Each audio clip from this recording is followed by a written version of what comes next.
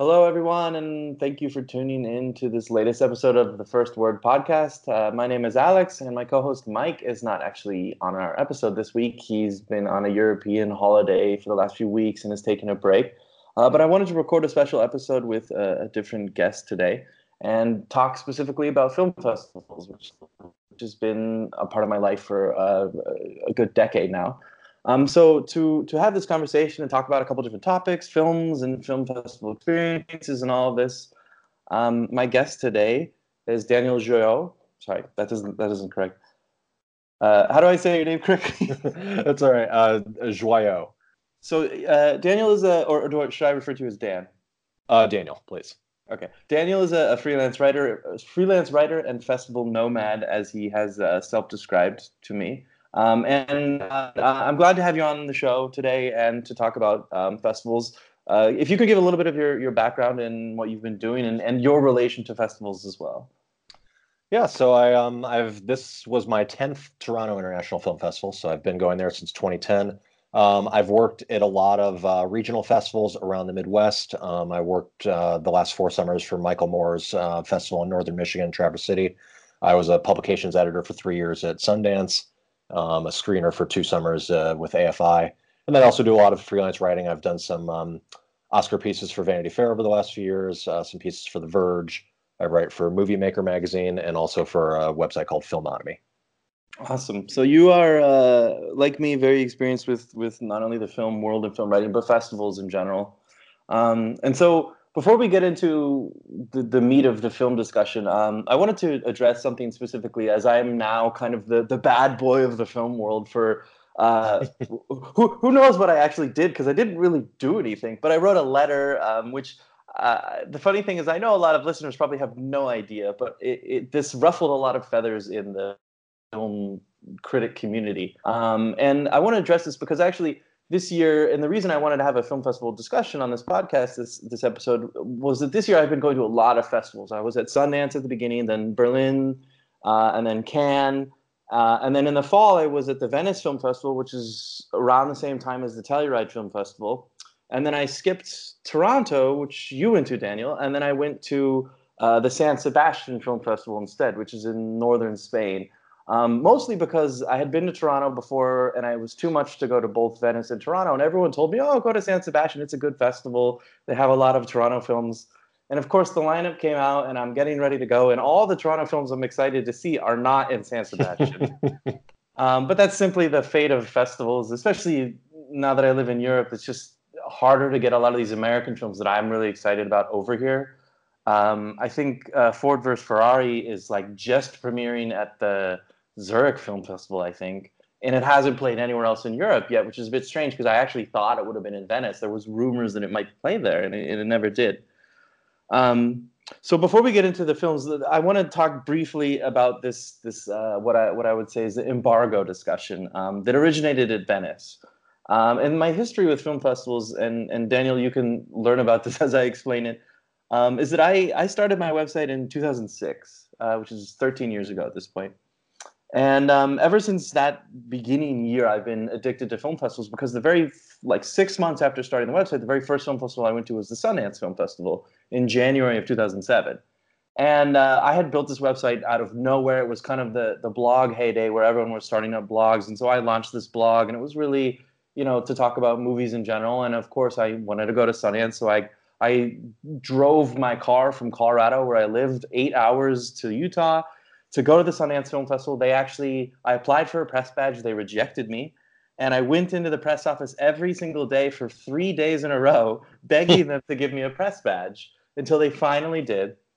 And then similarly, I went to Toronto later that year in 2007, and they also rejected me. And Toronto is kind of notorious for rejecting press the first year or two you apply, if you're kind of like a startup website.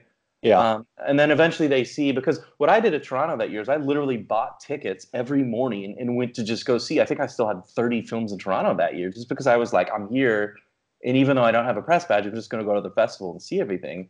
And I That's wrote what a I really, did starting out in yeah, Toronto. I was a ticket buyer there for several years before I started getting a press pass. Yeah, which is actually the great thing about these festivals is we can't forget they are like as press now, I see it as like, oh, my job to go there, but I'm also like these are public festivals. Yeah. And a majority of the attendees at these festivals are regular moviegoers. Sundance is great because you meet all these people who are like, "Oh, I come from, North Dakota and this is my one big trip every year to just come to Sundance and see films." And I'm like, "Wow, these are like truly dedicated people." Yep. Um, and it's exciting to see all that. So basically, that was my origin. I worked hard. Like hit the pavement, as we say, to do my job and to see films and to write about them, and spent many years establishing myself from 2007 on, and have spent all of that time going to festivals ever since. I think my first time in Cannes was 2009. And I was invited by a friend who's like, "Oh, you've got to come to this festival." And I thought, okay, I've heard about it, but I don't know if it's my thing. And then I went and I just got like I fell totally in love with it. Cannes is the polar opposite of Sundance, being the Sundance is the snowy, dead of winter, cold, American festival. Cannes is the international, middle of the summer on the beach festival. Hmm. And but I love them both equally. Those are my two favorite film festivals in the whole world. And anyway, so that's my history with festivals. I've actually been doing it a long time. And yeah, I know I'm advantaged in that I'm a white guy, and that puts me on a position that gives me greater access. But at the same time, I did work from nothing to get into these festivals, and like you and like a lot of people, I started out having no press badge. I started out just being an addict of films, learning how to navigate the festivals, and I worked my way into the system and spent many years. So now I'm 13 years in, and I also was one of the first groups to join Twitter. I joined in 2007 after I was at the South by Southwest Film Festival that year, and everyone was talking about it. And I was like resistant to join, and then I joined a couple months later. And the only other person who would beat me was Peter from Slash Film. He's a good friend of mine. He had been in like January. He joined. I remember like having that conversation with him, like, "What's the point of Twitter?" And it was like one of these, "Oh, you just say things on it." And so I remember joining, and so literally I've been around on Twitter for 12 years now, which is almost as long as it's been around. I think they've been around a couple more years before. But one of my favorite things about Twitter was this ability to communicate through Twitter and to express our thoughts immediately and to have conversations through it over. And of course, I don't want to go into it because it's a whole other topic. Twitter has evolved into something much more, I don't want to say dangerous, but just really troublesome right now, with the amount of vitriol on it and the lack of care that Twitter has for doing anything about it.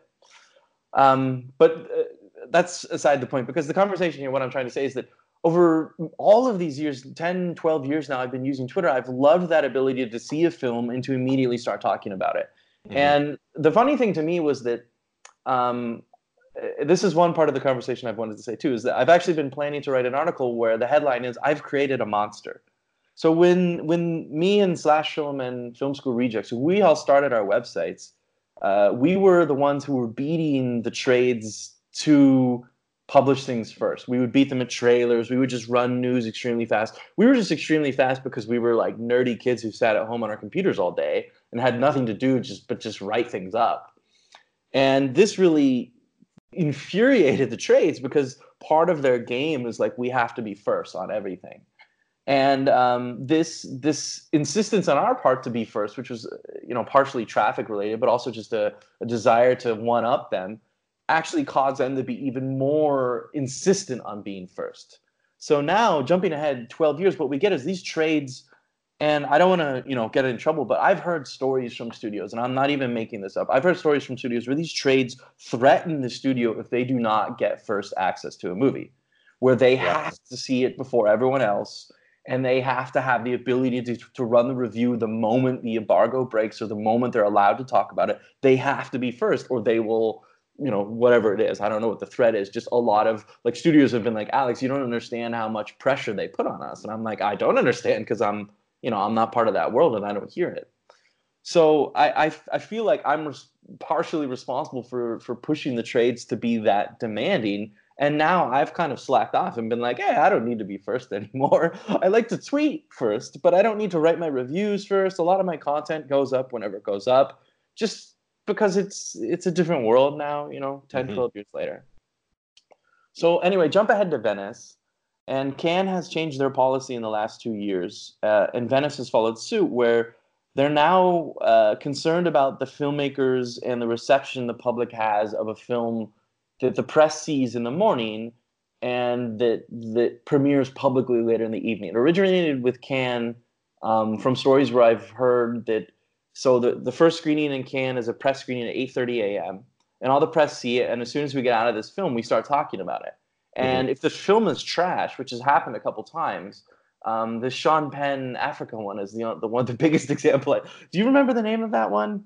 Maybe I don't, to be honest. it was just like it was actually everyone in the cinema was laughing at how bad it was, and it was just like, panned across the board by everyone as like one of the worst films that's ever played at the festival. So then later in the evening, the film premieres at 7 p.m. and there's just this like dour mood over the whole thing, which is, I don't want to, get too much into that festival experience of like, yeah, if you made a bad film, you've got to accept it. And yes, the premiere will happen anyway, but people are still excited to be there, even if the critics didn't enjoy it. There is a clear divide between what critics like and what the public likes. And everyone can make up their own mind anyway. That's why we all go see films. Hmm. So, because of this situation, the festivals in the last 2 years have suddenly started changing the system. And part of that is to save face for the filmmakers. They're afraid of that negativity that happens before. So, what they did is they moved the screenings in the schedule. So now we see the film at 7 p.m. at the exact same time as the public sees the film at 7 p.m. The reason Cannes did this is because they don't want an embargo. And so, therefore, that when we all get out of the film at 7 p.m., when it ends at 9 p.m., we can all talk about it. And the public has also seen it as well. And there isn't that, oh, we're going to ruin whatever the experience is thing. So, Venice, which I've only been going to for 3 years, Cannes I've been going to for 10 years. Venice hasn't actually done this yet. They still are stuck on this system of we'll show the film at some time and we'll put an embargo on it, and then we'll like let the embargo up later. The problem is that Venice's timing is a bit weird. There's sometimes a 24-hour or 36-hour gap between when we see the film as press, and I mean like we 1,000 people in a cinema see the film, and then when the actual premiere of it is like the next night. And it's very strange because there's this huge distance between when we see it, when we start talking about it, what our thoughts are, everything that's come to mind as we're sitting in that cinema, which I think is a true communal experience. We're all there together in that cinema, watching movies together. And then between the difference between then and when we talk about it is so far that I feel like it actually completely kills a discussion other than we get to publish reviews as critics. So I wrote this letter basically calling out Venice, being like, "Hey, this is not good. You're literally killing the conversation. There's some problems here with the fact that this can be solved. Can as an example of an acceptable solution. I don't. The schedule is a bit annoying, but hey, at least we're allowed to talk about films when we're there seeing them. And then most of the American festivals don't have embargoes. Sundance doesn't have an embargo, mostly because the first screenings at Sundance in Toronto are usually public screenings anyway, or the film has already shown. And therefore, everything I see at Sundance and everything in Telluride too. I went to the Telluride Film Festival for 8 years, and everything there isn't under embargo. As soon as it shows there, you can write about it.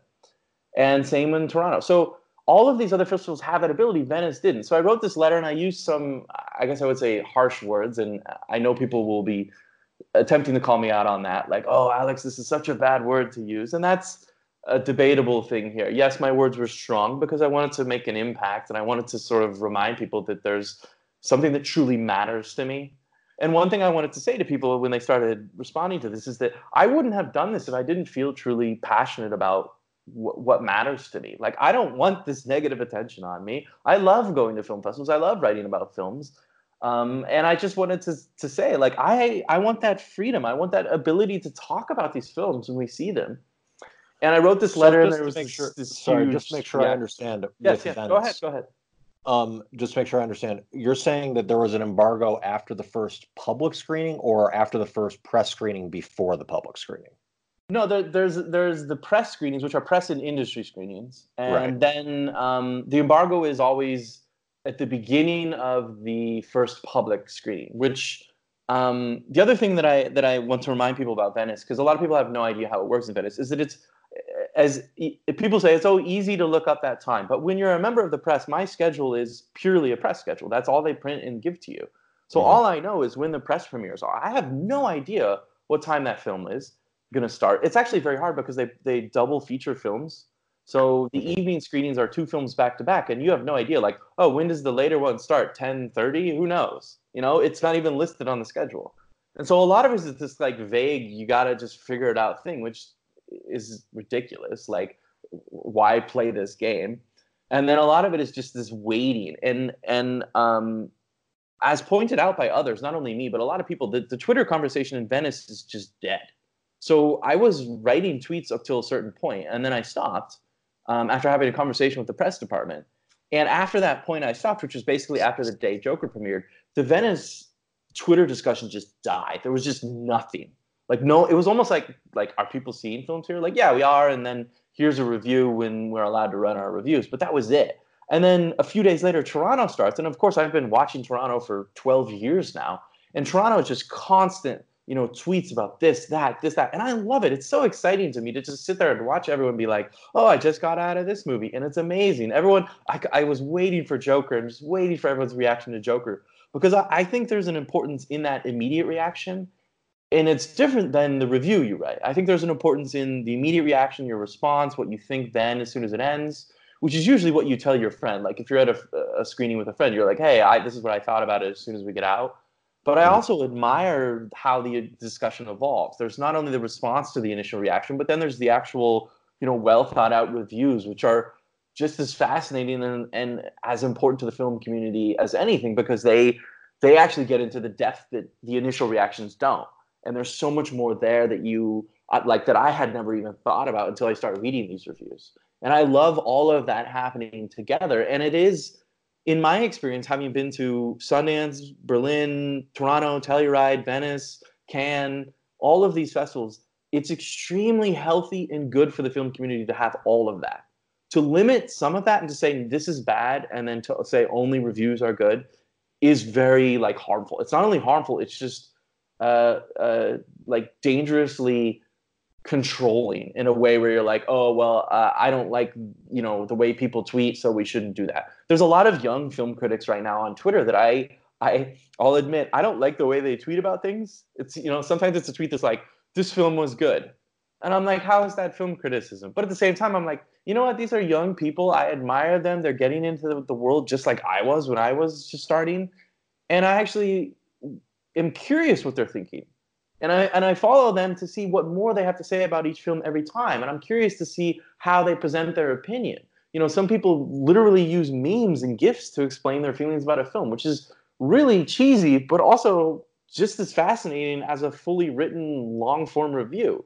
Because that's a part of our modern discussion now. The way we communicate on Twitter and on social networks and between Instagram and Snapchat and everything is just as important as fully written reviews. And I think a lot of critics hate that, which is not a discussion I want to get into today because they come from that world of like reviews are all that matter and all these other things are bad. Yet at the same time, this is the way a lot of young people express themselves, and we have to learn to appreciate that. So anyway, that's my basic explanation of the story here. I had a conversation with the press woman at Venice who really did not care to have a conversation with me.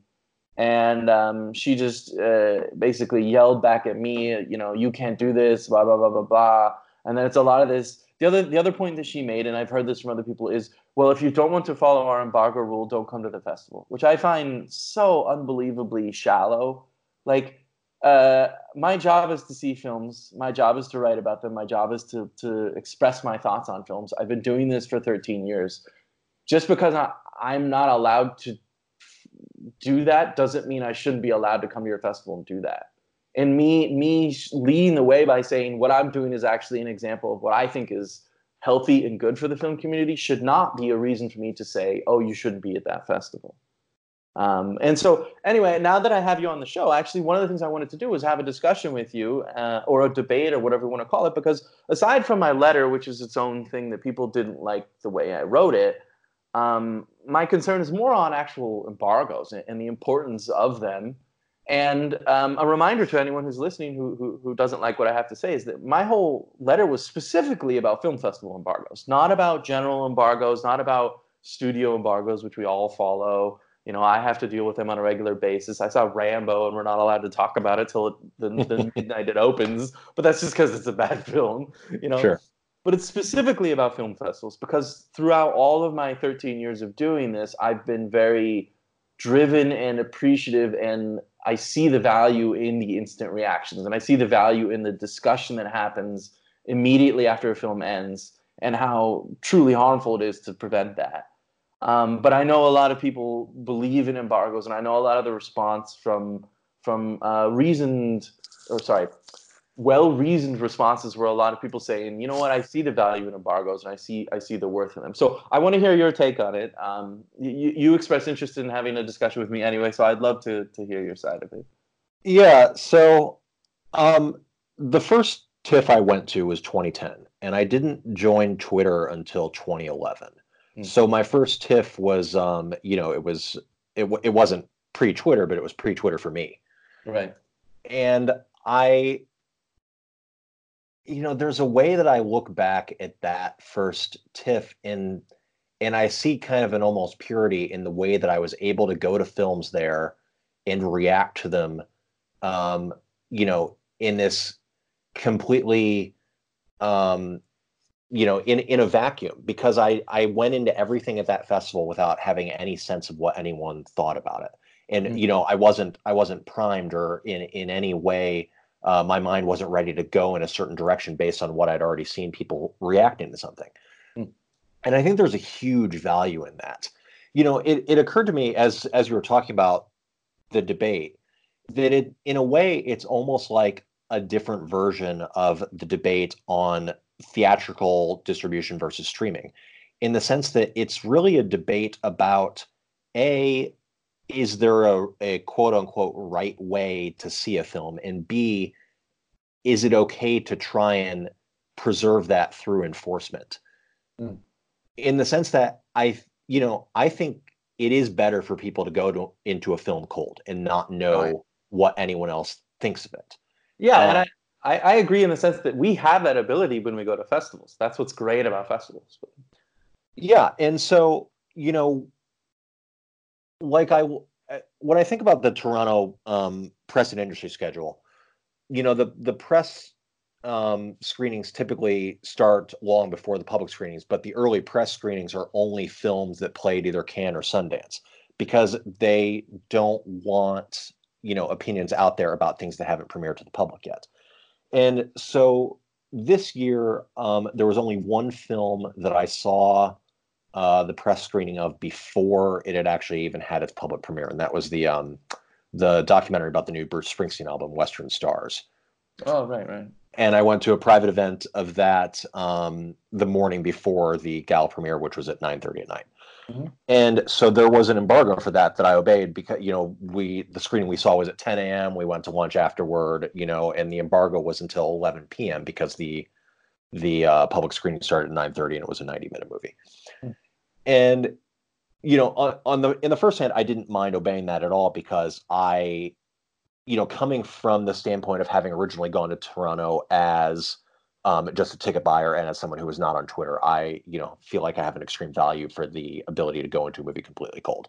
And on second hand, I liked that, so I left this movie at noon, and I now had 11 hours to think about and ruminate on exactly what I liked or didn't like about the movie, and everything that it made me feel, and everything that it did well. And, that I had 11 hours to think about that before there was any pressure, not just externally, but pressure that I would put on myself to put an opinion of the film out in public.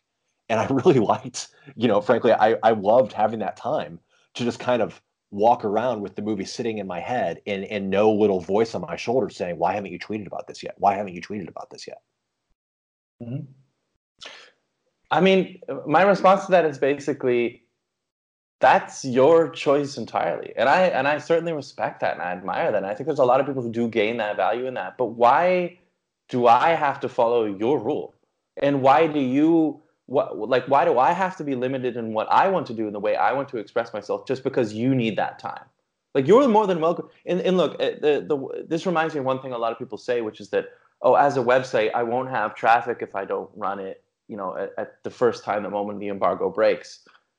Which the devil's advocate is, if there wasn't an embargo, that means you don't have that 11 hours to think about it, and you just have to rush a review. But as a website owner, the traffic, I can assure you, the traffic is just the same if you were to take that 11 hours, if there was no embargo, and to still take your time to write it. And I do that a lot myself at festivals. Like, if I see a film that I need that time to think about, I give myself a day or two, or sometimes three, and I'll still run my review 2 or 3 days later, and it'll still get traffic. And that's what's really fascinating to me, is like, all of these things that people claim aren't necessarily true about traffic, but also you're more than welcome to do that and take your time to think about it without having to tell me to limit my time to think about it. And that I think we can both have that freedom to do that. I think that in some ways it's an issue of civility, in that, I think as recently as a few years ago, it was probably very easy to say to people en masse, if you don't want to see what people think about something, just don't get on Twitter. But I think Yeah. the level that Twitter has proliferated society has fundamentally changed. And it's now not necessarily a reasonable thing to ask people to not get on. In that, like I follow a large swath of different types of people on Twitter. I mean, my Twitter timeline it's a lot of film critics and film pundits, but it's also, I'm hugely into the NBA and its basketball analysts, and I am hugely into following politics and it's political pundits. And if I hear that, oh, Trump did something idiotic on Twitter, and I want to get on Twitter to see what that is, I shouldn't have to also risk seeing people spoil a movie that I'm about to see in 3 hours. Does that make sense? Yeah, that's not. But why should we force no one to talk about it just because of your personal concern? Well, I would I mean, agree it's what you were saying earlier about, like, the difference between enforcing something just to preserve the experience versus personally taking the time to make sure that you preserve that experience for yourself. Like, yeah. So as a film goer, especially living in Europe, sometimes it takes a few weeks for a film to open there that has already opened in the US. And I mhm. have to sit there and, like, literally everyone's written, 100 reviews, and I have to completely dodge this. But I don't begrudge those people for writing those reviews and speaking about it, and literally having spoiler conversations. It's basically my job to avoid that if I want to remain pure. But it's not my job and not my place to tell these people not to do that just because I want to remain pure. That's what I find interesting.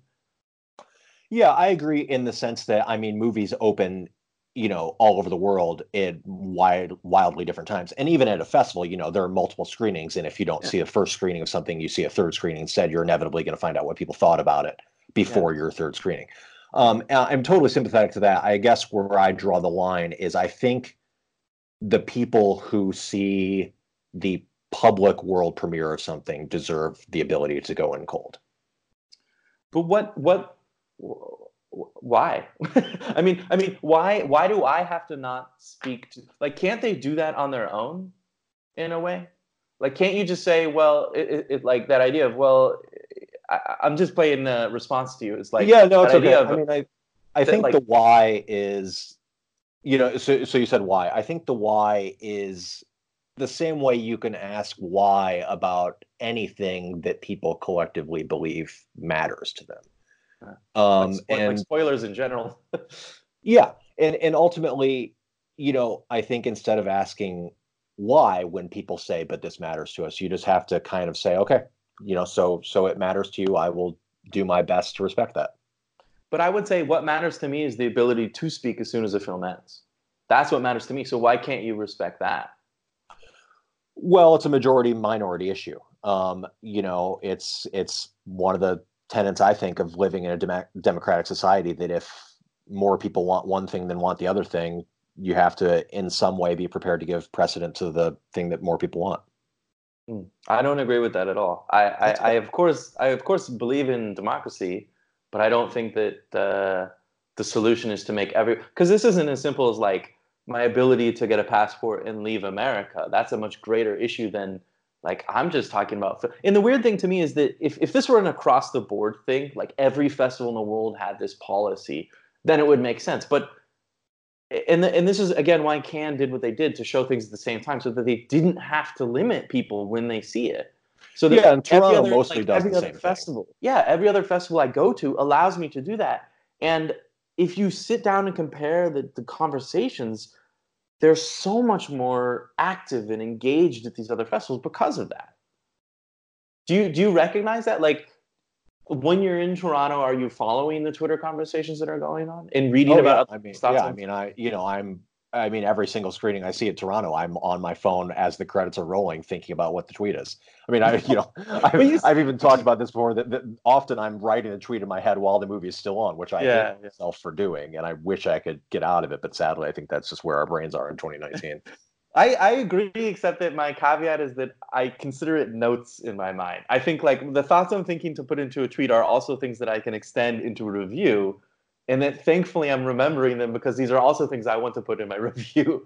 And that's part of it. It'll be like I'll write tweets and then some of them I'll save or not even send or just delete because I'm like, oh, this is actually a better sentence that I could expand for a review, and I'll save it for that because it doesn't fit into the 240 characters I have on Twitter. Yeah.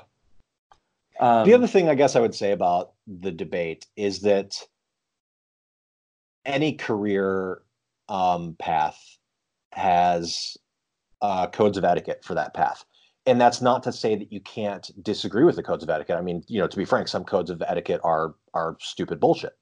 I'm not disagreeing with that concept at all. I'm not saying that applies to this one.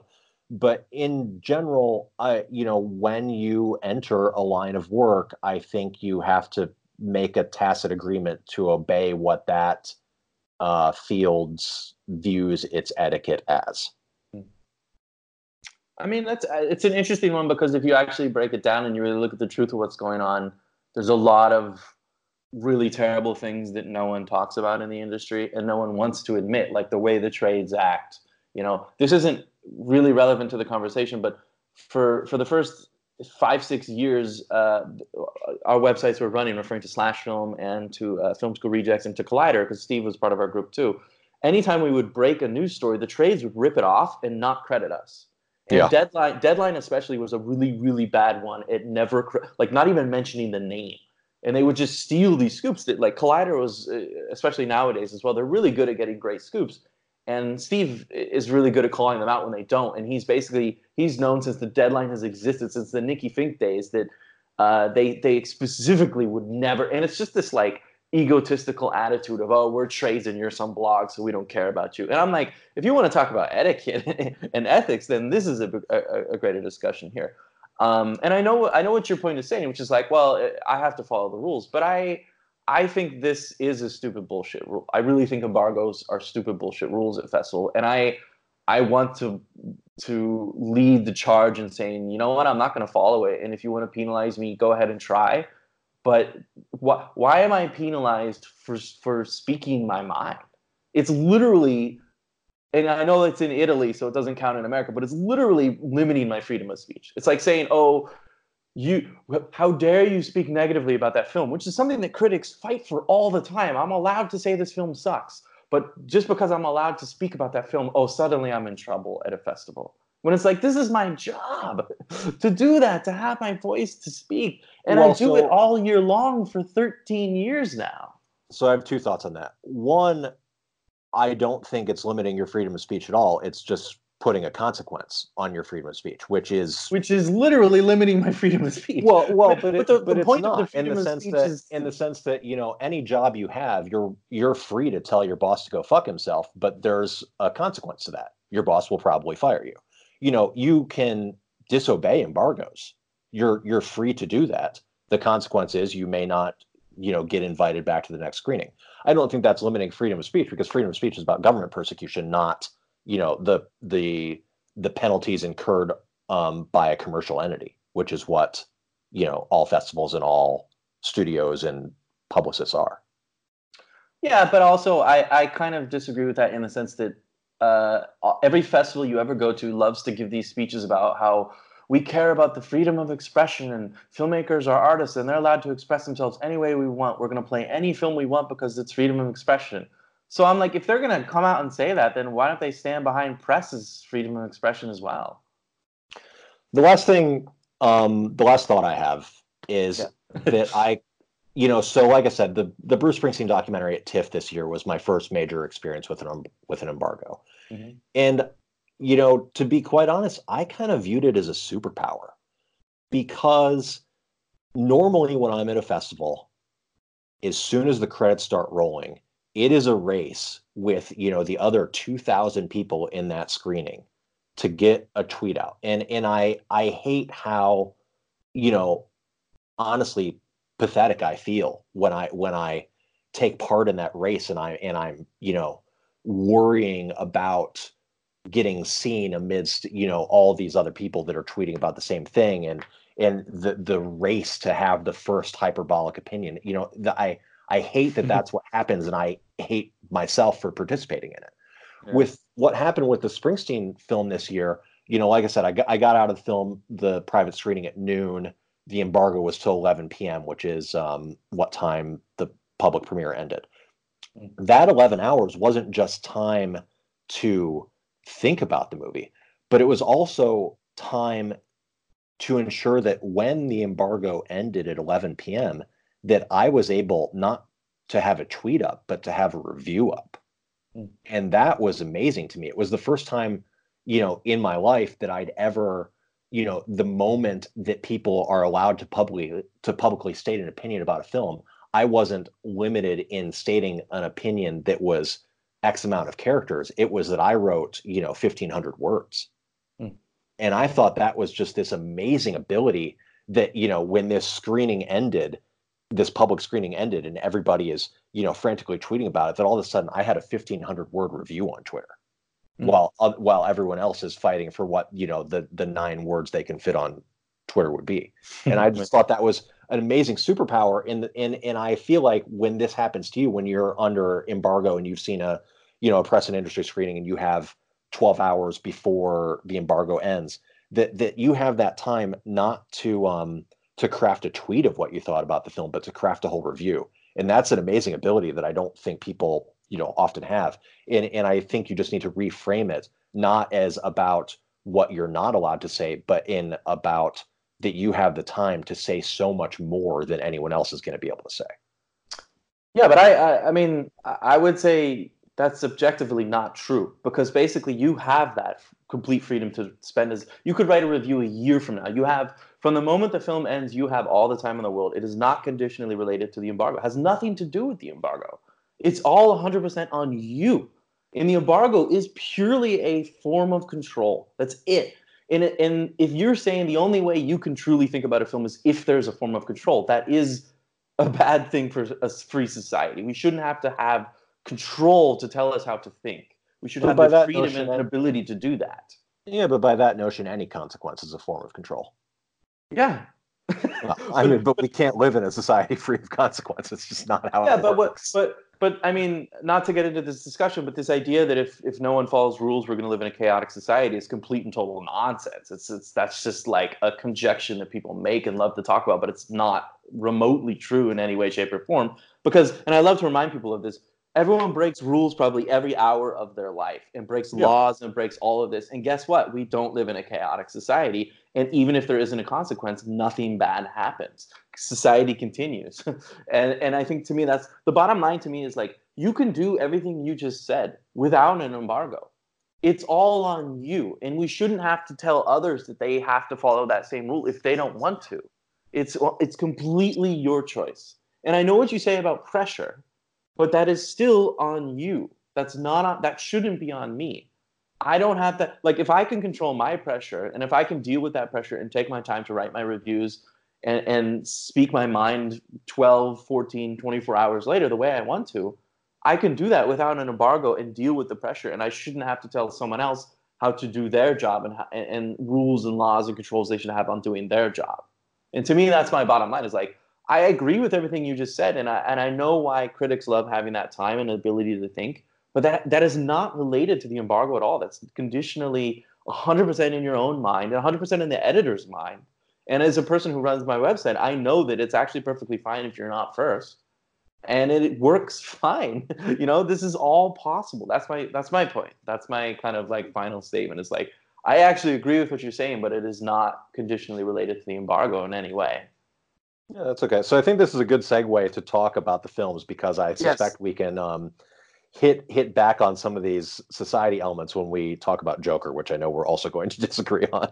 Yeah, well, okay, so you were in Toronto and I was in Venice. So there's a couple of films we've crossed over on, Joker being one of them. Let's just get that out of the way. We're gonna, for listeners, we're gonna do a whole podcast on it later. But for now, I just want to hear your thoughts, and I'll express mine, and we'll start with Joker. That's the big one.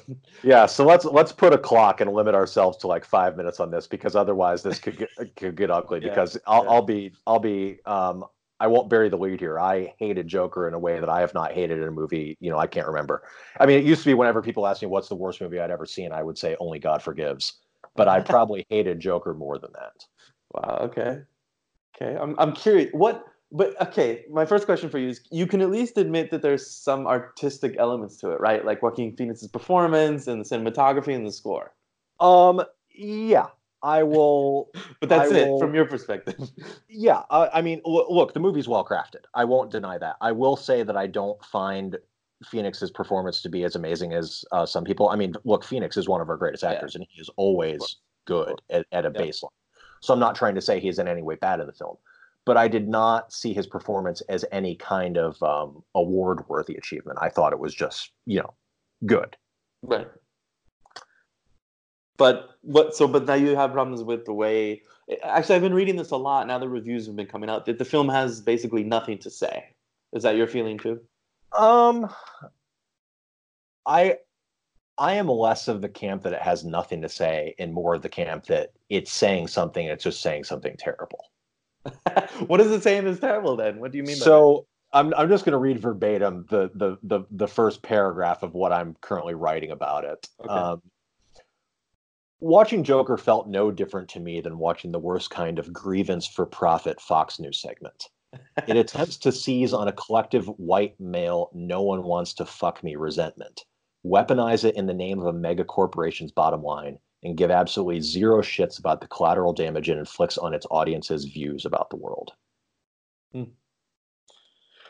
So that's where I stand on that. Yeah, no, I mean the weird thing is that I kind of agree with you. I just don't see it as dangerous as you do. Like I think and this is where the whole taxi driver comparison comes in. It's like I think that's the point of the film, which is weird because it's like it's the same with Taxi Driver in any movie that the character is a really despicable person. You're like, why are we watching a movie about a really terrible person that we're not supposed to like and we're supposed to condemn everything they do? What's the point in that? And yet there So, is, if the artistry is worthwhile enough, and if there is something being said, I think there is a point. I don't know if Joker has that. I admire the technical aspects more than I do the story. But what? What is your?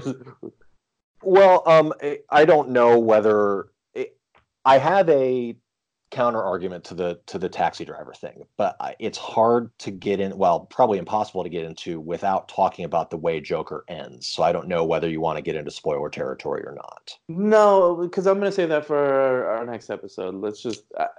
I mean, I think I know what you're saying, but Yeah, so I guess all I'll say to keep it cryptic enough is that the ending of Taxi Driver does not celebrate Travis Bickle, and I think that the typical interpretation of what happens at the end is that that's all in Bickle's head as he's bleeding to death. The ending of Joker, I feel like, not just celebrates the character, but dramatically worships him and elevates him to a sort of messiah level. yeah, and I think the only reason I would say that makes sense is because it's a comic book character, which gets into that discussion of like it's Taxi Driver masquerading under a comic book movie facade, which it Yeah. sort of is, but it's like there's a mythology to the character, to the world itself, which they touch upon purely for the sake of recognizing it. But that's to me the only legitimacy behind what it's doing, because you can't deny that there are Joker fans in the world. Like when I go to comic book conventions, I see more Joker shirts than I do any other shirt. Oh yeah, And, I agree. I mean, I'm a you comic know, book guy too, and I also um I see the same thing. The thing that worries me most about Joker, and this again, I guess is a sort of vague comparison to Taxi Driver, is that when you compare something like Joker to Taxi Driver, I think even though the comparison is obvious and it's a comparison that Todd Phillips wants us to draw, I don't think it's a fair comparison in the sense that when people saw Taxi Driver in 1976, Travis Bickle was not a intellectual property character that existed in the world. Mhm. Joker is a character that has existed for 80 years and has a legion of undying fans. There is a lot of toxic fandom issues with some of those fans. And what especially worries me about Joker is, and I was racking my brain about this earlier, I can't think of a single other uh, film about a revered cultural icon where where a significant portion of its audience will leave the theater knowing that they could personally do everything they just saw happen on screen. Mm. You can't leave a Batman movie or an Indiana Jones movie or a Star Wars movie thinking I'm going to go home and do those things like that, because they're not feasible things to do. Well, say you wish you could. I wish I could have a lightsaber and Yeah, go fight of course, the of Sith, but course. I can't. Yeah. But you can't immediately go home and live out what you just Right, saw. right. With the Joker movie, you very literally could do that. And this isn't. I'm not trying to fearmonger and say that that's exactly what people will do, but we've never seen a movie that allows that before, and I am honestly worried about what it will provoke. Yeah, that's okay. Before we keep talking about that, I think that's a good point to say. I'm actually very curious to see how it plays this weekend, and I want to follow up discussions after it opens this weekend because I think I've been ever since I saw it in Venice. I've been waiting patiently for this weekend to just see.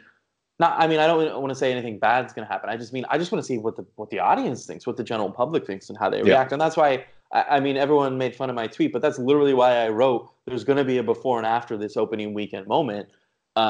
Based on early predictions, it's going to make I think it's like 80 million at least in the U.S. So that's going to be a major number where people are actually going to see it. And I want to know, do they hate it? Do they love it? Is it a mixed? Is it like I'm just so curious to see what happens, and obviously in our next episode we'll follow up on the discussion and what happens Yeah. and what everyone is.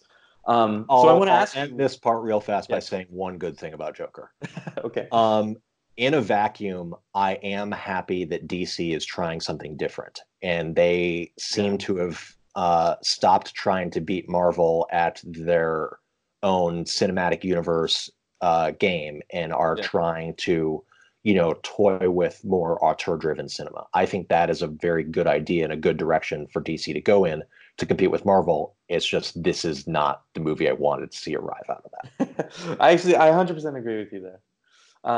So I want to ask, actually, since you hated this one, was there anything else you hated in Toronto this year? Like really disliked completely?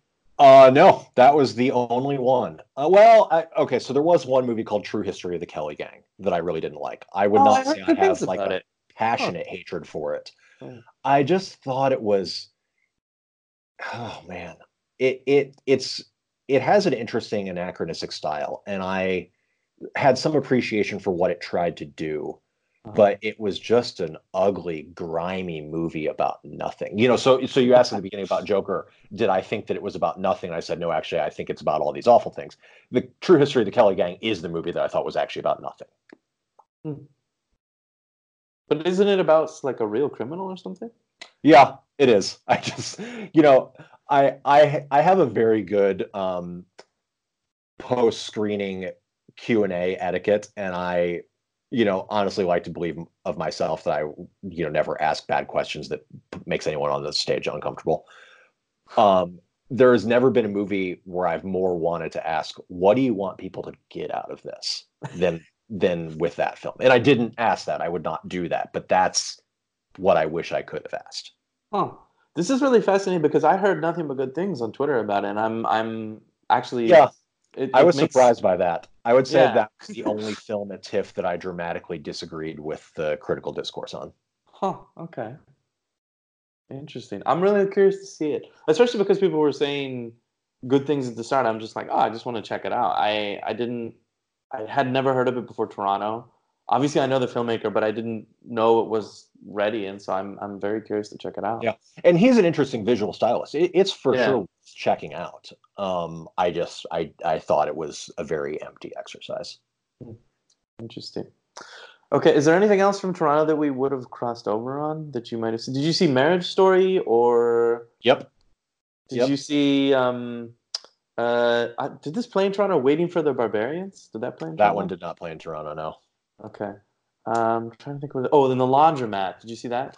That one I intentionally skipped just because it's playing on Netflix so soon, and with a lineup as vast as Toronto's, I try not to see any film that'll open domestically in the next several weeks. So I Yeah. intentionally skipped The Laundromat, The Goldfinch, Judy, and I think Lucy in the Sky was the other one. Okay. Okay. And I have Apparently, I've yeah. since seen Judy, but the other ones I have not seen yet. Yeah. So the other ones, especially Lucy in the Sky, everyone kind of was negative. I don't think you really missed much there anyway. Um, well, okay, then let's talk about Marriage Story because that was actually probably my number one of Venice.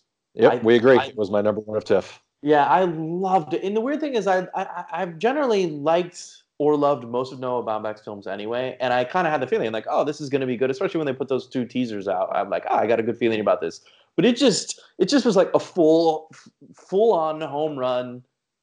Just everything was nailed in terms of the feeling, the mood, the humor. I think really made it go from like, okay, this is good to oh my God, you've really hit something here that is beautifully gets into the nuances of marriage. Not that I'm married, but just that what he's trying to present with it, and that the humor takes it from being something that could be so depressing and just almost like sad to watch to make it into something that is gives you this like little spark of joy, which I guess was Baumbach's goal. Sorry, thinking of Laundromat again. But no, Baumbach's goal was to make a love story through a divorce story, as he said in the quote. And I think he really achieved that through the humor and through the balance of making you feel their love, even though there's all this horrible divorce crap going on. There's like a whole segment in the middle about the legal troubles of divorce, which is where essentially the hate for each other comes from because it's such a annoying system to go through. But there was also this scene. And I don't know if you felt the same way or if something happened in Toronto, but the scene where they're arguing, and that's all I'll say for not giving away too much, where there's this huge back and forth fight in Los Angeles, and I wanted to just stand up and just cheer and applaud that scene. It was so beautifully cut and so impactful in the way they're yelling at each other, which is weird because you're like, I don't want to enjoy a scene where they're yelling at each other, but I enjoyed that scene. Oh I man, I totally agree. I thought that scene was a powerhouse. I generally think the best moment of acting I've ever seen in my life is the I've abandoned my child scene in There Will Be Blood with Daniel Day-Lewis where he's yeah. screaming at Paul Dano. And there have only been a few scenes in my life that have at least reminded me of that sort of level of pure anguish an actor can reach. And I'll say that the scene you're talking about, I feel like Adam Driver reached that for me. Yeah, yeah. And the thing is, I have this thing with Adam Driver where I love him and I love him in every film, but I feel like he's hard at expressing his emotion. Like Yeah. you never really see it. And finally in Marriage Story, I'm like, he got there. Especially at the later half, I'm like, he's giving these emotions that are actually like making me want to cry in unison with him because I finally feel it. And he's otherwise a perfect actor, and then he hits those extra notes, and I want to know how did Baumbach get that out of him because he's worked with so many talented directors, and not all of them can get that out of him. What was it particularly about Marriage Story that was able to get that depth out of it? And I know with Scarlett Johansson, she talked about it in one of the press conferences that she was going through her own divorce similarly at the same time, and that brought a lot to her performance. And I don't think it's the same with Adam, so I don't know. Hmm. But I mean, the other thing about Marriage Story I think about is will the public and will people watching it on Netflix react as strongly as we did? And I'm worried, and I don't want to say the theatrical experience at the festival made it for me, but just being like lost in the film made it for me. Yeah, I definitely agree with what you're saying there. And I think this will also be a case with The Two Popes also being a Netflix movie largely based around just the conversations between two people. I think they're both movies that you have to watch in the right way. You have to be willing to have the commitment of putting your phone in a different room and, trying to watch it in one sitting. And Yeah. Is the Two Popes good? That's another one that wasn't in Venice that I was really looking forward to seeing, but everyone at Telluride also loved it. yeah, I really love The Two Popes. So I'll just tell you real fast. I had 7 movies from TIFF that I feel like were kind of definitive top 7. These are all incredible films. Oh And they wow. are in order: number one, Marriage Story; number two, Parasite; number three, Knives Out; number Mhm. four, Ford v Ferrari; number Mhm. five, Uncut Gems; number six, Dolomite Is My Name; and number seven, The Two Popes. I want to see five of these. Parasite is already in my like number one of the year, so I'm and Marriage Story as well is in my top five. But the other five you mentioned, I'm like, damn it, I want to see these now. Dolomite is unexpectedly loved by everyone. I was not thinking It's that would just a happen. riot. It is so much fun to watch. And are you ready for a bold prediction? Bring it. I think it's going to be by far the biggest original film hit Netflix has ever had. I think it will dwarf Really? anything that any of these like Sandler movies or Bright or any of those did. I think that people not only will they watch this film, but they will rewatch the shit out of this movie. Hmm.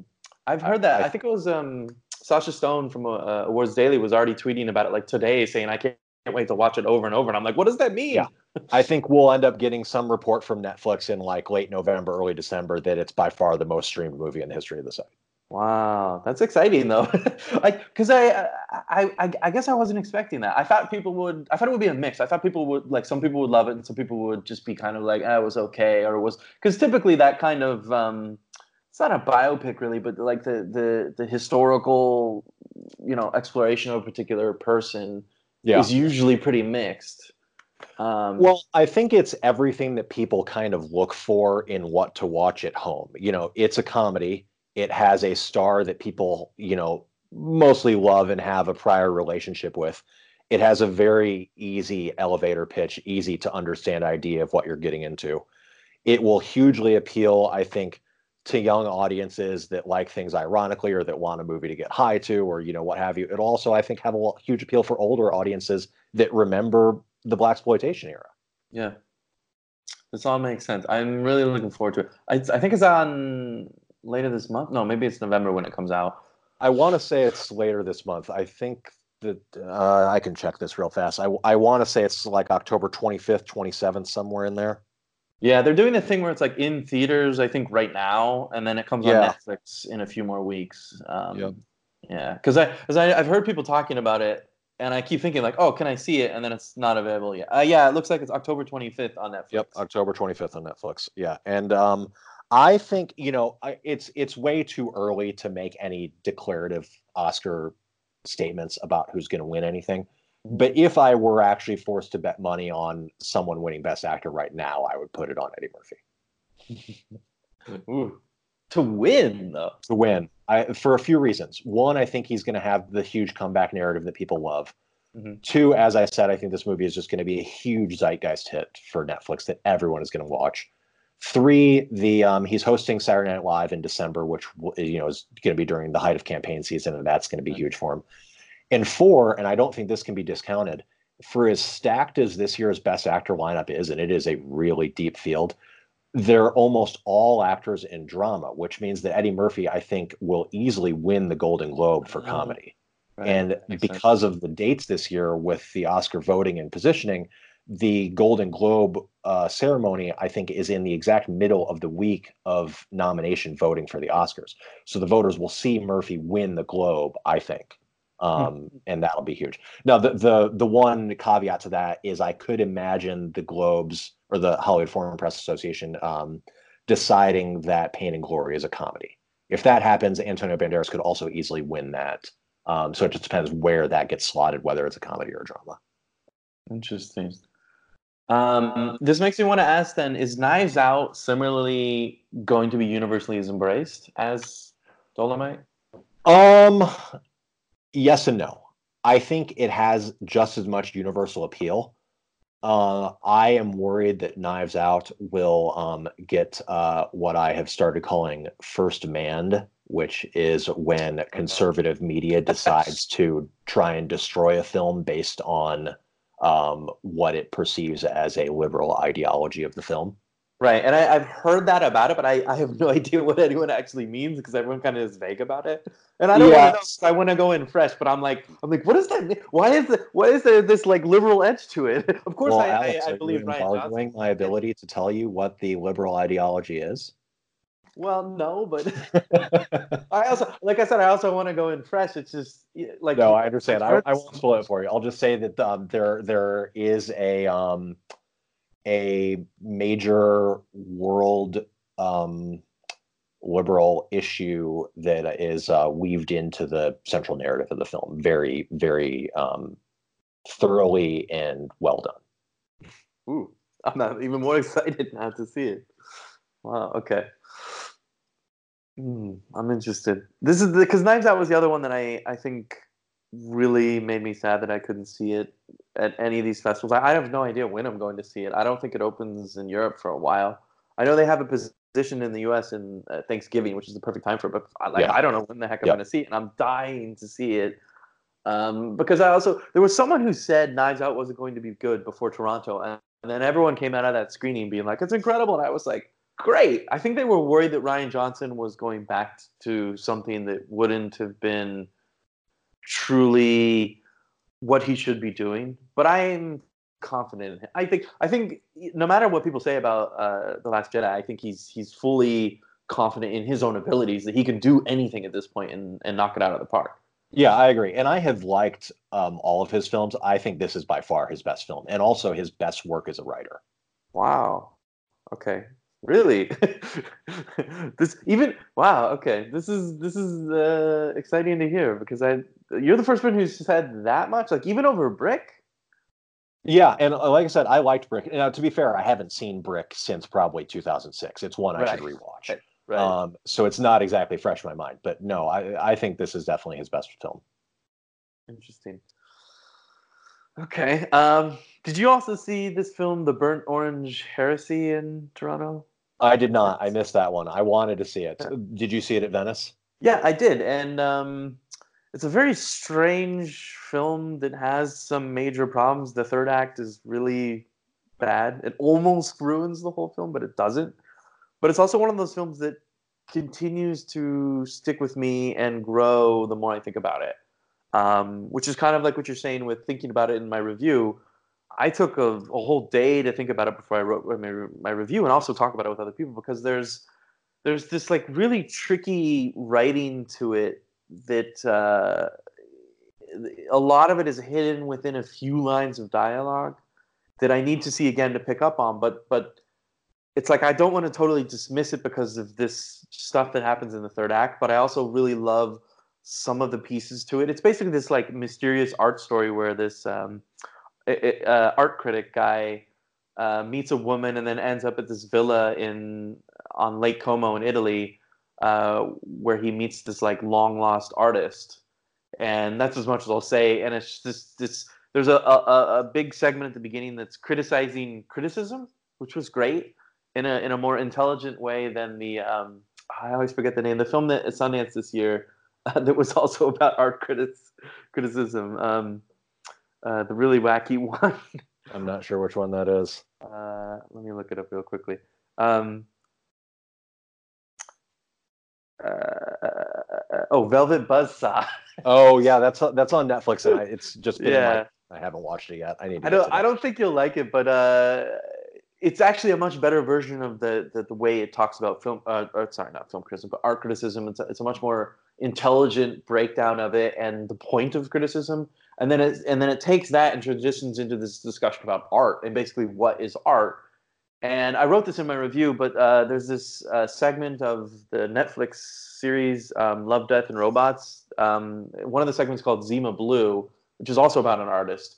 This basically borrows a lot of that idea. There's literally Zima Blue references galore in it. Even though it's based on a novel that was written before Zima Blue existed, this seems to borrow a lot from that in this idea where you question the point of art and what it really is and what's the meaning of it is. And that whole theme in the Burnt Orange Heresy really, really has just like lingered in my mind ever since I saw it and made me think a lot more about not only the importance of this film and what it's trying to say, but literally everything I watch now is like, how does this relate to what this film said about art and its meaning and its greatness within society and its impact within society? And I love when a film does that, even though it's not the best film and it has some issues. I like how much it is still sticking with me, and I like how much it still makes me think about things beyond just that film, but also how it relates to everything else. I don't know. That's why I was asking you about it, because I know the reactions to it have been kind of all over. And I'm wondering if there's anyone else who feels like me, like there's just something about it that they think about, even though it's not the best film. As soon as I saw that Mick Jagger was in the movie, I immediately hoped that it would go into sort of Yesterday territory. And assuming that Mick Jagger is not playing himself, then theoretically that movie exists in a universe where the Rolling Stones never were. Well, interesting. That's never addressed. He isn't playing himself. He's playing like a famous art collector, but he's basically two scenes in it, and it's not really that major. And it's more of one of those like, look, it's Mick Jagger, not actually a performance you really care about. um, So, what were your favorite films at Venice besides Marriage Story and Joker? the other one I really loved was Baby Teeth, which is this Australian drama. Well, it's more of a drama comedy. And it's directed by a woman, Shannon Murphy, and it won, I think, one of the best young actor awards, which is strange because they gave it to the guy in the film. When the lead woman, Eliza Scanlon, she's incredible in this film, and she plays this young teenage girl with cancer. And as much as I don't want to say that, it's not a revealed thing. It's one of those consistent parts of the film throughout it. And what I love about this film is that it's not one of these dour, like, cancer films where you're just sad the whole time. It's actually this, like, really refreshing, uplifting, and very comedic look at what it's like to deal with that. And also, she meets this guy and falls in love with him, who's this, like, rascal character, and her parents don't approve of this guy, but they both, enjoy spending their time with each other. Mm-hmm. So they kind of let it go, and it plays in so well. And there's just really strong, upbeat vibe to it, not only in music choices, but in the editing. And there's these title cards that are just like words. And at first you're like, this is weird. But then by the time you get to a couple of them in the middle, you're like, this is great. The way she's, the director, I mean, the way she's pulling you into this story and taking you through these beats, through these little moments. Not only big moments where they're actually talking things out, but little subtle moments where she's like, there's a moment where she's just, the sun is coming in through the window and she's just staring out at it, and it just comes across her face. And it's this really subtle but stunning moment of intricate character, introspection on what's going in her mind without actually having to say anything. There's those little moments in it. It's a really, like, I don't know, I just really loved every piece of it, despite not wanting to. But by the end, I'm like, I can't help but admit I love it. And I really wanted it to get more than the one award it got. And I think it's one of those films that didn't play Toronto, and I have no idea why it didn't play Toronto. Yeah, it's not. I don't recognize that name from the Toronto lineup, so I don't think it did either. It's the only other major name in it. Well, I mean, it's all Australian actors, but the biggest name is Ben Mendelsohn, who it was one of those, like, it's his first time in 10 years he's gone back to Australia to make a film, and I think he's his best in years in this, because I obviously got really attached to him after Animal Kingdom, and I think that's one of his best performances that he may not have topped yet, despite all of his Star Wars roles and everything. And this is one of him as close to Animal Kingdom as he can be, not playing a bad guy, but that level of, like, nuancing his little ticks and performances, not the, like, big showy performances he's been giving in all these Hollywood movies. Mm-hmm. And I love seeing him in that kind of smaller role again. And if they want to sell him on, or if they want to sell this film on Ben Mendelsohn, like, go ahead, because I just want more people to see it. The other one, I'm trying to think, because a lot of the films there I saw were kind of mixed. I know I'm not the only one who feels this way, but the Venice lineup wasn't as strong as it has been. And there were a couple of real highlights, obviously Marriage Story, but everything else was kind of mixed on it. Something I was really surprised by this year was how many of the major films at Toronto were world premieres there, which, meant obviously that they didn't go to Venice or to Telluride. It seemed like Toronto got a lot more high-profile world premieres this year than they had in the past. Yeah, and that's what was strange about it, because I would have thought Ford v Ferrari would have been there. I would have thought like even First especially Cow given the European subject matter of the film. But I don't know if you heard about this. I read an article at the end of Venice that it might have been First Cow. It was an A24 film. Apparently, it was accepted at the festival, but they pulled it from the festival, the A24, because, and this is from the trade article I read, that they didn't have international distribution yet. Which the reason why they couldn't play it at the festival without international distribution is that the money involved to hold a press junket for it is usually paid by the international distributor. And A24 couldn't afford that, so they just said, we're going to pull the film from the lineup, which I thought was like a crazy thing to do. But I've heard that from A24 before. I've heard, I know one of the women who works there, and she told me once that they pulled a film from Cannes because they didn't think it would be a good idea to play it there, as in have the world react to it at that festival. They would rather just play it under the radar as a regular release, which I thought There's was so really many fascinating. films. Yeah. There's so many films that I wish you could get, their distribution strategist to tell you, frankly, why they went to one festival and not the other. Yeah. I mean, obviously that will never happen, but there are a lot of cases where I really wish you could get honest answers for some of those strange things. Yeah. I would love to know that too.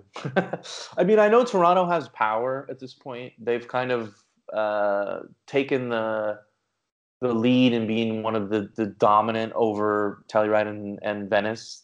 I think Toronto has a huge ego, which can both benefit and hurt them in a way where they're like, we are Toronto, and that means they play everything. They play what? It's like 300 films.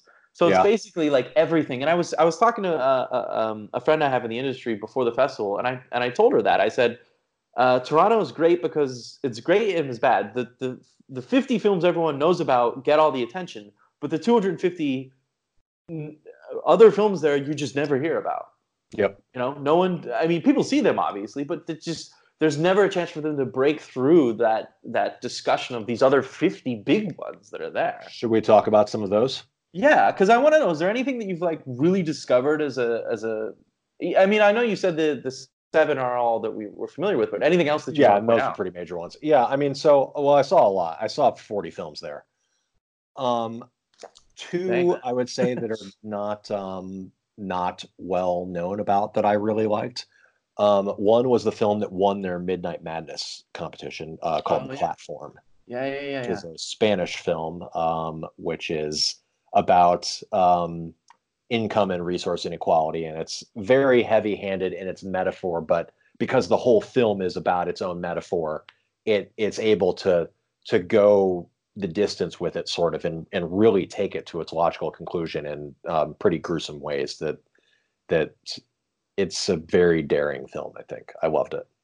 I'm seeing it here in Sitges. I can't wait. Oh, nice. And then the other, I guess, film I really liked in Toronto that is far less known about is a French film called Proxima, starring Eva Green, which I know was in the short list of 3 films they considered to submit to the Oscars, which ultimately went to Les Miserables. Mm-hmm.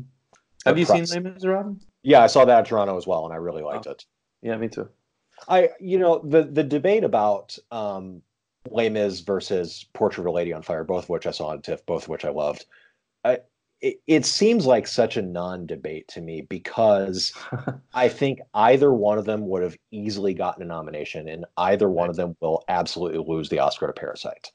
So I don't really see what the stakes are for this debate. I mean, ultimately, the only stakes are which one gets the profile boost for box office business. Sure. That makes sense. And I honestly think Portrait of a Lady on Fire is going to do well no matter what. It just has this momentum behind it. But yeah. Les Miserables to me, I think, needs more of that momentum. I loved it in Cannes, but I know it had a mixed reaction in Cannes, and it won one of the major awards. But I don't think a lot of people are like really into it yet, and I hope it gets more attention through this. Yeah, I'm happy people will see it now because like I said, I do think it will be one of the 5 nominees. At the very worst, it'll get on the short list. Right. But I expect it to be one of the 5 nominees, and I'm happy that this means people will see it.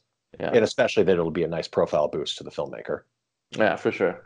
But go back to Proxima. I wanted to hear your thoughts on it. I actually saw it recently in San Sebastian, but I'm very curious to hear what you have to say about it. Yeah, just to, I guess, give the listeners a super brief overview. Eva Green plays a French astronaut who's preparing to go to space. I think it's for a year or 2. And she has, probably like an 8 or 10-year-old daughter, somewhere in that range. Yeah. And it's just a story about a mother preparing to leave her child for a long duration in space, and kind of the cross between ambition and parental duty. And it's a small movie, but I thought it was really moving. And I especially loved, it has a great music cue at the end with a great final shot that really I think ends the movie in a fantastic way. And Eva Green is very good in it. I thought it was a good emotional experience. Yeah, that one really was a pleasant surprise for me too. I don't know why I was not expecting to like it, and then by the end I was like, "Well, this is really good." Yep. My girlfriend at the San Sebastian loved it, and she was just raving about it. And I think she attached a lot to the subtle emotions that are portrayed through Eva Green's performance, but also through the fact that the filmmaking, I think partially or definitely because it's made by a woman, like brings these out in a way that I guess I would admit that I just didn't see, and that she picked up on a lot more than me, and that made a major difference for her. She just, I mean, I love that when that happens, when I'm like kind of, warm on something and she loves it, or someone else just loves it. And I just want to hear Hmm. what truly drove them about it, because sometimes it can change my feelings on it when I hear what they found in it. That's why I was curious what you were thinking about, and that's another one I do hope people pick up on, because there's like three or four really big astronaut movies this year. There's obviously Ad Astra, and then Lucy in the Sky, and this Yep. one. I think there's one other one, but there's just like of course one of them's gonna get lost in the mix, and I hope it's not this one. Yeah, and I don't think this one has U.S. distribution yet. And it almost makes you wish that France would have picked that one to submit to the Oscars, because it's not going to be a problem to get Portrait of a Lady on Fire or Les Mis into theaters, whereas this one it might be. Mm, yeah, for sure. I want to ask about more films, but I also want to ask you another question. You've been to Toronto. Have you been to Sundance? Yeah, so I was the publications editor at Sundance for 3 years. So I spent 3 long winters in Utah for the 2016, 17, and 18 festivals.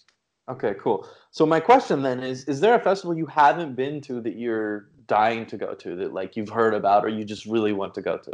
Oh, for sure. I mean, Sundance and Toronto are the only two major festivals I've been to. So I have not been to Cannes, Venice, Telluride, New York, Berlin. I would love to go to all of them. Ooh, so you're a real film festival nerd then if you want to go to all of these. Because it's hard to get people to like want to come to oh, sorry, not Venice, but to Cannes, unless they're like a true international cinephile who can Oh yeah, appreciate and I that. am, and also, I mean, there's so much French heritage in my family that I would really love to go to Cannes one day. Cool. I hope it happens, because I think you'll have a particularly unique experience there more than any other festival. Like not only the history of it, but just the way the festival operates. Yeah. Um, and I genuinely love Cannes.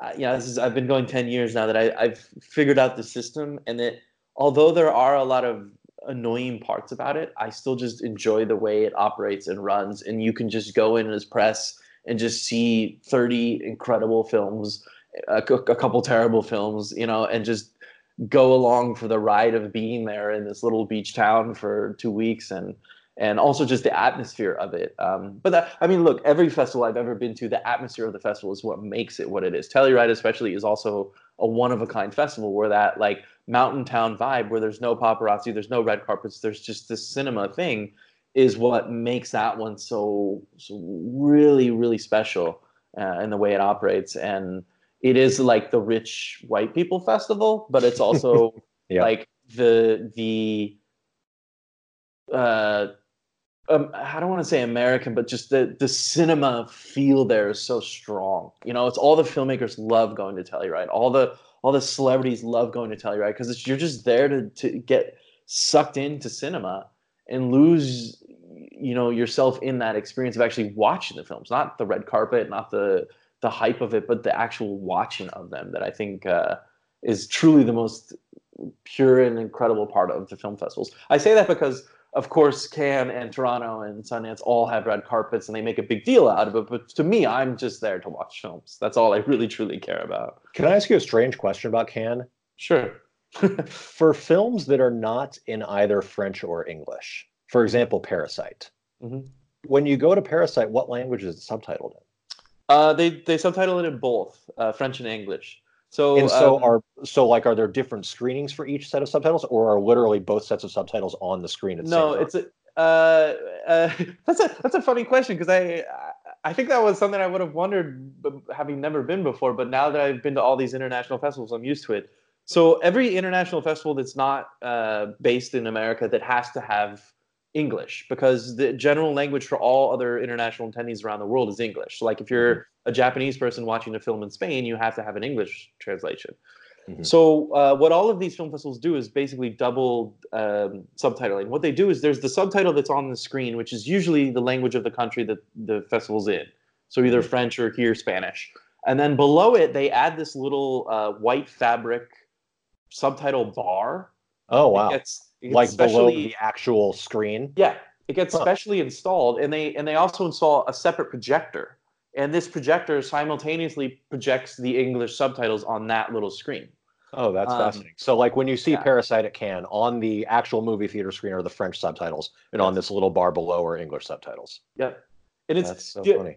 the only funny thing is that usually in kind of what you were asking in your previous question, usually every screening has both of them. But in Cannes specifically, some of the screening venues don't have that little bar installed, and you may end up only being able to see the French subtitled version. But that's Hmm. really rare, and you have to look. It's like it's only the Critics Week sidebar that I've had that trouble with. Where like um, they use some of these off-site venues that are like just one screen art house cinemas, and these places like just don't have the ability to install that, so they just it is usually like the second or third time they're showing this film. So in those ones Gotcha. they're just like, oh, we'll show it, and all they can do is French, and it's really annoying because I'm like, man, this is my only chance to see this movie. Now I have no idea what's going on. But a lot of festivals, it's basically like a requirement because they know they'll get in trouble if they don't present the English version, but they also Right. know they have to present their local language. So it's always double subtitled. So another quick question with that, Yeah. because you said this bar that has the English subtitles is basically right below the screen. Hmm. Do you ever find that it's almost taking your eyes a little too far away from the screen that you're missing things, visual things in the film that are happening on screen?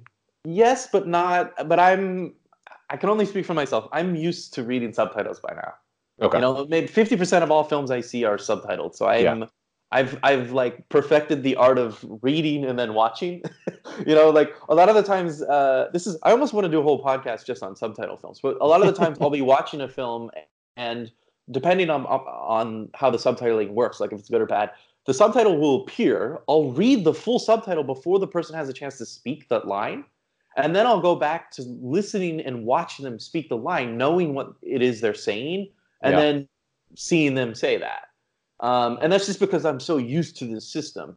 But what I thought you were going to ask, which is a similar question and answer, is basically my girlfriend has trouble seeing the lower bar Mm. because sometimes she'll sit in the audience. It'll be the tall people will sit in Oh front of her, yeah, of and course. she can't see it, and it's like so low, and it's kind of annoying. And only in San Sebastian once did I actually think like, man, I think it was because I was in the third row and I was way too close to the screen. I was like, man, I'm literally moving my head up and down to continue to read it. But as long as you're in a good seat, most of these venues are the bar isn't that low. It's just like right Yeah. below the screen. So you can generally, it doesn't feel that distanced. And of So course interesting. it is a necessity. Like there's always this moment before every film starts that I'm like, I hope there's English subtitles. Because you just every time I go to a film that's in a foreign festival, I'm like, I don't know.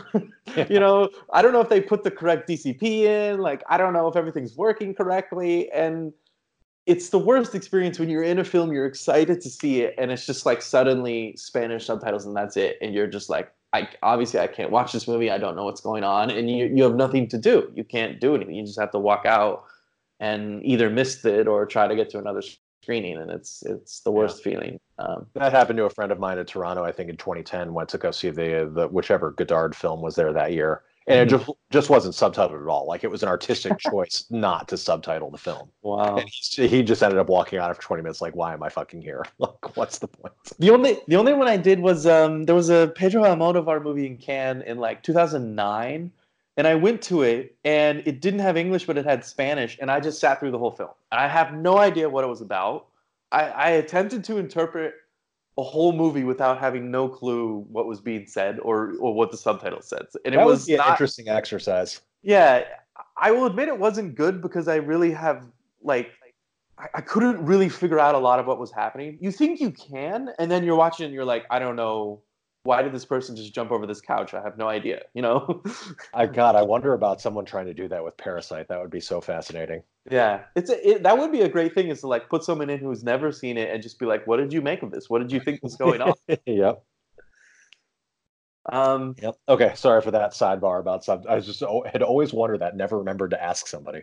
No. It's like I said, it's a funny question because I'm so used to it now, but it's a fair question. And honestly, the big debate I've had with my girlfriend at this last festival at San Sebastian was the idea between what festivals truly deserve to be called an international festival. Yeah. Because like much like airports, like every airport in the US is the Denver International Airport. They all Yeah. tried to say that, but do they really deserve that? Of course, a lot of like Denver's big enough for international flights. But at San Sebastian, we found that 90% of the press are Spanish. Half of the lineup is Spanish or Latin America. And we're like, yeah, okay, these are good films, but it was clearly more of a regional thing. A lot of the people who are actually going to films are just there because they're from somewhere in Spain and it's the big festival to go to. And it's like, yeah, they didn't have enough of a truly international feel. San Sebastian's a great festival. I don't want to speak poorly of it, but that was something we were having a debate about and thinking about there, which is like, every single town now has a festival. Who's truly deserving of that claim to the we're an internationally renowned festival. Yeah. For example, the Zurich Film Festival is going on right now, and I have friends who live in Zurich, and they're like, we don't go to that festival. And it's like, oh, why not? And he told me like, oh, it's more about the red carpet and the glitz and glamour than it is the films. And I was like, oh, that's really fascinating. You live there, but you don't even go to the festival. But that can happen with some of these festivals. I'm just doing it because I want to go see as many films as I can and go to as many of them. But if I could, I would go to like a specific set. I would go to Sundance, South by Southwest, Cannes, Toronto. I mean, I would go to Telluride and Venice if I could, just because I love them both and I want to go have the experience at every single one of them. There's all these small documentary festivals I want to go to, like True False. I've heard is so I've great. heard True False is great. The reason I've never Yeah, been to that one is because it tends to usually happen on Oscar weekend, and I one of the big things I do for work is I write about the Oscars, and I can't miss Oscar weekend. yeah.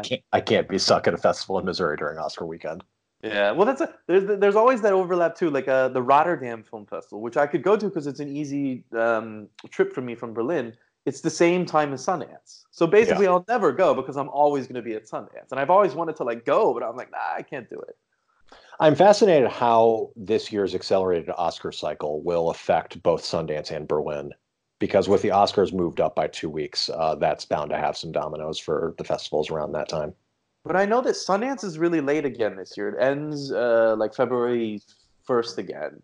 Yeah. But Berlin is also moved. Berlin is now end of February. I actually think it's perhaps Oh, after the so like 3 weeks after the Oscars, yeah, because the Oscars yeah. I want to say are like the 8th or 9th or something of February this year. Yeah, and I remember that change is probably good for Berlin because Berlin is struggling a lot with their lineup and their films. They Hmm. were doing good and they've kind of fallen off the last 2 or 3 years. And some of the discussions I've had with some of my friends who go to that is whether there is too much pressure on it. Too much pressure to participate in the awards cycle and to try and program bigger films when really they should be more focused on good films and not getting that Yeah. attention. But of course, festivals have to get that attention to be able to say they're a big festival for this country. So it's a challenging game for them, and I know Berlin especially is kind of caught right in the middle of it. But I think they also had a huge shakeup with the executive team there. So it's a new staff this year, not this year, but next year. So it's going to be no one really knows how it's going to go. It's going to be a lot of interesting things going on, and Yeah. hopefully it'll run It's the well. same struggle that Sundance has with their world film lineup is that, it's for the high end international films, there's just such a stranglehold for them to go to either Cannes or Toronto that it's Yeah. hard for festivals to compete. But my problem with Sundance's international is that I don't have enough time to see them, and Yeah. really hate it. The festival No, knows that. I They know, and it's not as bad as Telluride purposely programs their schedule in a way you can't see the films. But I know Sundance is just like I wish I could see all 100, and I have to choose 30. Yeah. And then I hear about like 9 months later, I'm like, oh, there's this really great film I finally saw, and it's like, oh, it was in the world competition. I had no idea. Yeah, I mean that's happening this year with Monos, which is a film that I haven't Yeah, seen yet and yeah, honestly just heard about for the first time probably a few weeks ago and then saw that it was at Sundance. It's like, oh, interesting. yeah. But that to me, that at least confirms that science is still one of the best in terms of programming. Even Yeah. if we don't get to see them, they're still putting those films there. They're still finding them. discovering them and actually programming them in the lineup, which is what matters, I think, more than anything. Yeah. Well, I don't. I mean, look, we could talk another 8 hours about films, but we should probably Yeah. wrap Do up you for want to now. do like a quick rapid fire? Any other films? I can go through a quick list of some of the other major ones that I saw in Toronto. Yeah, let me see. The only other ones I would mention off of my list are The Kingmaker, which is this Oh yeah. documentary about a first lady of the Philippines who's very dangerous, which I highly recommend. I also would recommend Martin Eden, which is played in Toronto, and it's starting to get a lot of momentum. A lot of critics love Martin Eden. I wasn't a Hmm. big fan of it, but I think it's a great film to suggest anyway. I saw Uh, it in Toronto, and I was the same. I appreciate it, but I wasn't a big fan. yeah, exactly. And then the other one that I'm mixed on, but I love the reactions to is Emma, the new Pablo Larraín film. I saw Uh, that as well. what did you think? I was not engaged by the story at Mm, all or the characters at all, but I thought it yeah, was just hypnotic to look at. I loved yeah, the visual side of the film. I loved the way it used music. I loved the imagery, the lighting. exactly. So it's a film that I think is really fun to see and get absorbed by, even as you don't particularly care what's happening. Yeah, exactly. I agree. Then the only other one I'll mention is this film called Pelican Blood, which is a Yeah, German thriller. I think it also played in Toronto. yeah. I didn't hear anything about that one in Toronto. Yeah, I know. I think it was one of them. A lot of people didn't put on their schedules, and I know the few people who did go. I saw a couple of the reactions on Twitter. They liked it, but I just found something really appealing about the way it's like a straightforward, realistic, dramatic story about a woman who adopts a child who turns out to be crazy, but it's actually like subtly supernatural horror, and Hmm. the way that the director brings that into it is really nicely done. It's very it doesn't overdo anything, and you feel caught up in it, but you don't feel like this is a horror film, which is a hard thing to pull off. Yeah. So anyway, what other ones from Toronto would you highlight? So Ford Ferrari, I just thought was great. It's Mhm. the perfect Hollywood movie. It's, what we want Hollywood to do more often. I'm really fascinated by how that movie's going to do at the box office because I almost think it's kind of a Rubicon moment to see whether audiences are willing to go to films that are not based on pre-existing IP. Because it's like if they won't go to this one, which has, huge stars, has excellent reviews, has Oscar buzz, is about is exciting, it's about a subject that should appeal to everyone. Like it's like if audiences won't go to that, then maybe Hollywood honestly should just stop trying to make anything other than Batman 9. True. I hope they will. I think they will. I don't know. We'll find out. Uncut Gems, I loved. uh, It reminded me of basically a classic 70s Sidney Lumet film just on ecstasy. awesome. So highly recommend that. The Two Popes we briefly hit on. Yeah. It's a quiet interior. Well, not exactly interior because a lot of it takes place outside, but it's a quiet movie that's just a conversation between two men. But the acting and dialogue is just so masterful. Like this is the type of film that should be taught in screenwriting classes. So I hope people see that. I hope people see it in the right circumstances, even if they're watching it at home. Yeah. I saw the Malick film, A Hidden Life. Malick can be really hit or miss for me. I didn't like Tree of Life very much, but I loved A Hidden Life. Mm. Thought it was just beautiful to look at. Very universal story. Yeah. Pain and Glory, I thought was great. Antonio Banderas is fantastic. I loved the colors and production design of this film. Yeah. I want his apartment, man. I want to live in Yeah, that apartment. exactly. It's one of those cases where just like every individual, object in Tchotchke in his apartment is just yeah. like you want to live in that space. I can't Yeah. imagine how much fun it was for those actors just go on set all day. Yes. For sure. Waves, the Trey Edward Schultz movie, that was great. It has a big tonal shift right in the middle of the movie that I don't want to say too much about. I didn't think it balanced the two halves very well, but it is consistently gripping and it ends really. I really love the way that it wrapped everything together at the end, even though I didn't think until that moment that the two halves connected especially well. Okay. Beautiful Day in the Neighborhood is very good. It might be a case where I wanted too much out of the movie. I mean, especially, in 2019 being, living in Trump's America, it's like you go to this Mr. Rogers movie with Tom Hanks and you just kind of wanted to save your soul. And it didn't quite get there for me, but it is really well done. Tom Hanks is excellent. And I love some of the choices Mariel Heller makes in her direction. There are a few parts where she just really holds on long looks that are beautifully done. She's one of my favorite directors right now. She is really yeah. great. I wish all the good things for her. Can You Ever Forgive Me was one of my favorite films of last year. I imagine, you and I probably connect on this, that any film about a struggling writer is probably going to work best, but for sure. What else? Just Mercy, I thought was good. It's one of those movies that is exactly what it is. It's exactly what you expect it to be. I think Richard Lawson said this on the Little Goldman podcast, that is almost devoid of our, auteur style. It is just kind of like a piece of journalism come to life, and it's well done. But it's don't expect it to be more than what it is. Okay. Jojo Rabbit, I liked. Oh, yeah. I want to see it again before I really commit to what I think about the movie. But I didn't have any major problems with its tone or what it attempted to do. I just found it to be a little disjointed. Okay. But I do want to see it again.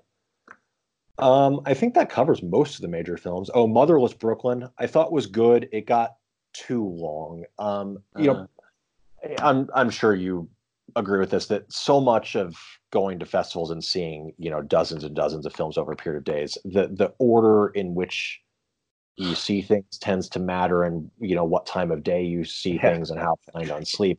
When you see, all that matters. And I mean, Motherless Brooklyn, I think it was like day 7 of TIFF. It was a 9:30 p.m. screening, and it's a 2.5 hour movie. And I struggled to stay awake in the second half. And I don't necessarily think that's an indictment of the movie itself, and more just about how behind on sleep I was by day 7. It is good. It's worth seeing. I want to give it another chance to really see what I think of it when it's, when I'm only seeing that film and it's not film, 25 out of 40. Yeah, I understand. Did you see The Lighthouse there? I did see The Lighthouse.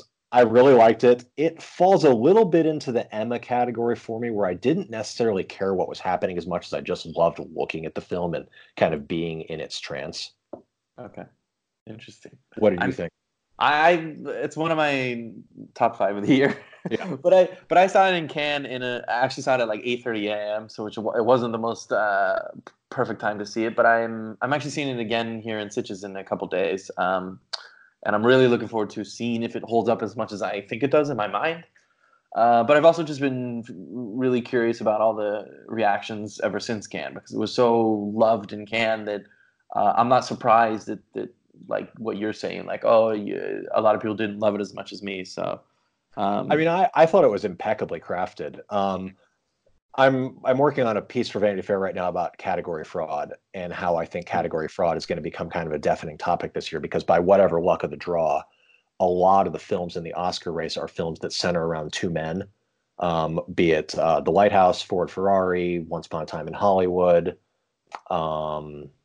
There's another one. Why am I not thinking? Oh, The Two Popes. And these are all movies that, The Lighthouse is the one that I think is most interesting to look at from this lens, because it's a movie that literally there are only 2 people in the movie. There are only 2 actors in the film. And they are both in the whole film. There are a few scenes where Robert Pattinson is by himself, but for the most part, they are both in everything. And you would think that this film should be impervious to category fraud, and yet it still won't be. And there will still be award strategists telling us that Willem Dafoe is the supporting actor. And I am just kind of fascinated by that. Yeah. That's true, but also it's such a weird game to me. It's more political in terms of who. Oh yeah, like why they choose this because they think it'll win. I mean, it's also the weird thing is, like, as much noise as we can make about them putting them in the wrong category, nothing will change. Yeah, of course. Just, like who is the authority? Like, can't the Academy or can't the HFPA like say no, we don't want that then, you know? Well, HFPA is probably the worst offenders of that. But I mean, like, can't the Academy say, well, no, actually, this person isn't, and we're not going to accept that? But I guess they can't. I guess it just kind of plays out that way, and they just accept it and they just go for it. It's weird. Yeah, and I mean, in some ways it's a victimless crime. I mean, the victim is going to be like Alan Alda, who won't get a supporting actor nomination for Marriage Story because the supporting actor category is going to be filled with people who are not supporting actors, like Brad Right, Pitt and Anthony Hopkins. right. Um, and poor Alan Alda. I mean, he's a massively successful person that just got a lifetime achievement award from SAG, and it's like, how many tears can you really shed? I Yeah, understand that side of the debate, but yeah. I do think it's sad when we're just, pretending whatever we want to pretend to award whoever we want to award based on more or less nothing. True. That is very weird, and again, something I wish we could actually make a difference about, or Yeah. like something would change in that sense, but it never does, fortunately. Yeah. Um, this is now I want to get you on like later in the year when we're getting deeper into the award season to have a more intricate discussion on Oscars and awards because I feel like you have a lot to say on that, and that's a whole other topic For that I sure. want to Yeah, cover. that's I guess I consider my area of expertise. I'd love to. And like I said with Eddie Murphy, it's too early for any declarative predictions. I'm not predicting Eddie Murphy will win the Oscar. I'm saying if I had to pick someone right now, he is who I think is, the safest bet at this moment. But But that's such a like cool choice because it makes me even more intrigued to see it. But it also, as I've learned from certain awards people, is that the fact that you stand behind someone like that actually makes a difference. oh yeah, and look, I think he has a great chance, and I'm very excited to see how the narrative, plays out. But I mean, last year, if we were arguing who was the safest bet to win Best Actor, we would have said Bradley Cooper, and we would have said that Rami Malek wouldn't even be close to a nomination. So you see how that goes. True, true, true. True. Okay. Well, thank you for coming on the show, and thank you for joining me and chatting, and thank you for debating me and engaging in this discussion. I really do appreciate it. My pleasure. This was fun.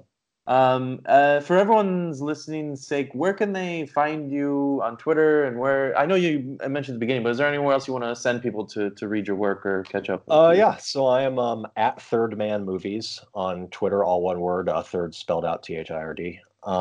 I You can see my Toronto coverage at Filmotomy, filmotomy.com. I also, if you happen to be as diehard a Springsteen fan as I am, I wrote about the Bruce Springsteen documentary for his fan site Backstreets.